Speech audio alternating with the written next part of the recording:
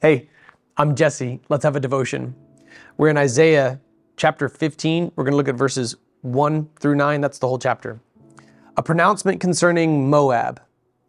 Ar, that's the city, Ar, and Moab is devastated, destroyed in a night.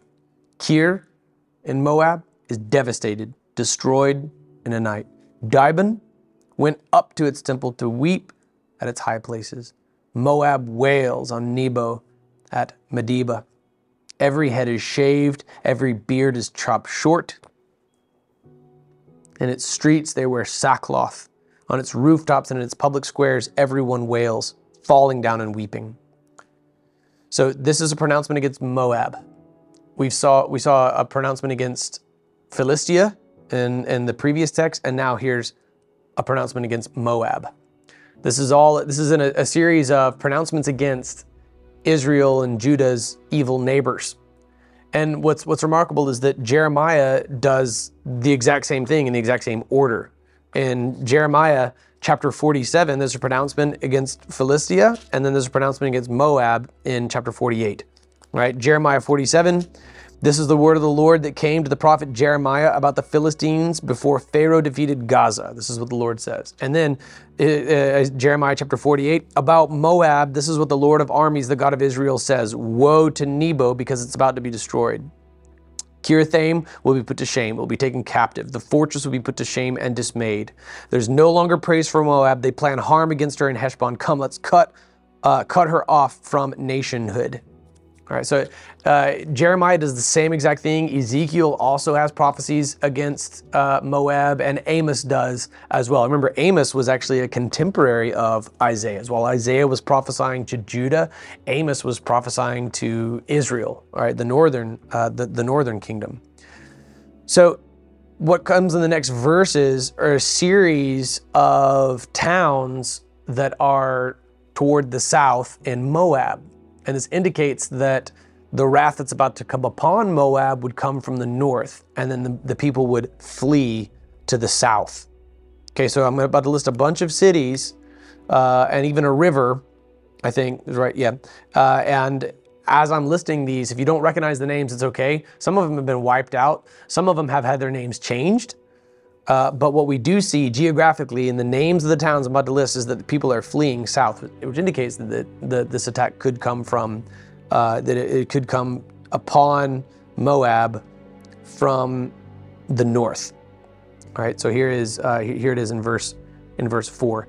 Heshbon and Eleah cry out. Their voices are heard as far away as Jahaz. Therefore the soldiers of Moab cry out and they tremble. My heart cries out over Moab, whose fugitives flee as far as Zor to Eglath Shalishiyah. They go up the ascent of Luhith weeping. They raise a cry of destruction on the road to Horonaim. Okay, so we're moving south. It could be that this force is coming in from the north of Moab and they're moving their way south and they reach this wadi, all right? The wadi, W-A-D-I, is the Hebrew word for a river. And at the very southern border of Moab is, at least the Wadi of the Willows, there is the Nimrim. There's this river that serves as the southern border between Moab and Edom. So as they flee south, they're not going into friendly territory when they cross this river. Here's verse 6. The waters of Nimrim are desolate. The grass is withered. The foliage is gone and the vegetation has vanished.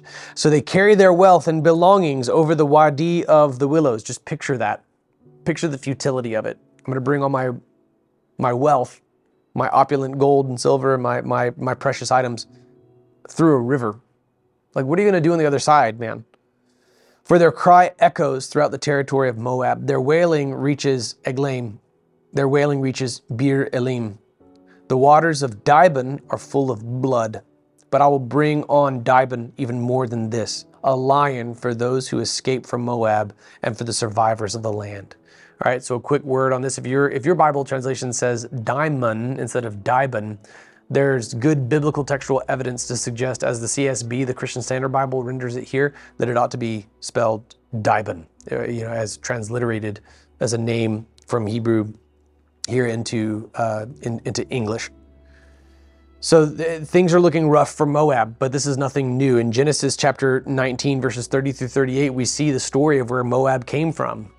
Right after God has destroyed Sodom and Gomorrah within the text, Lot and his daughters are out alone. Remember what happened to his wife. And so now this incestuous act is conspired, and the result is the nation of Moab.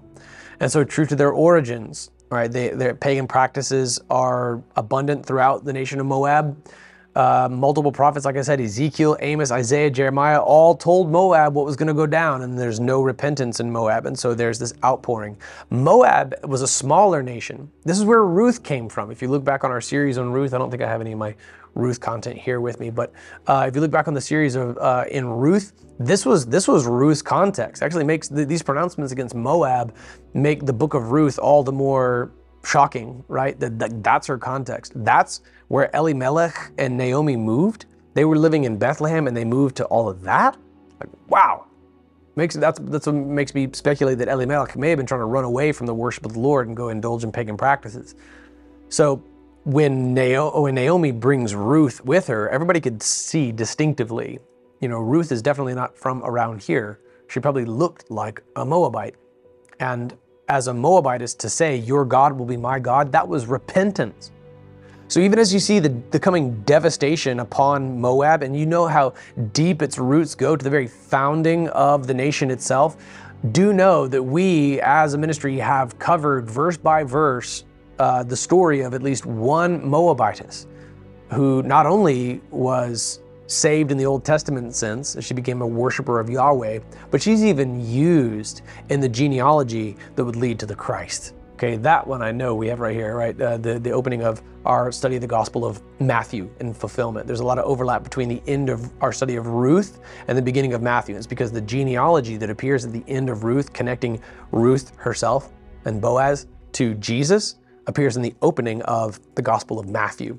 All right, that's why we did that purposefully, from Ruth to Matthew to now Isaiah. I want you to see the contiguous arc as God sovereignly orchestrates all of history, even using a Moabitess, a citizen of the nation against whom today's text is a pronouncement.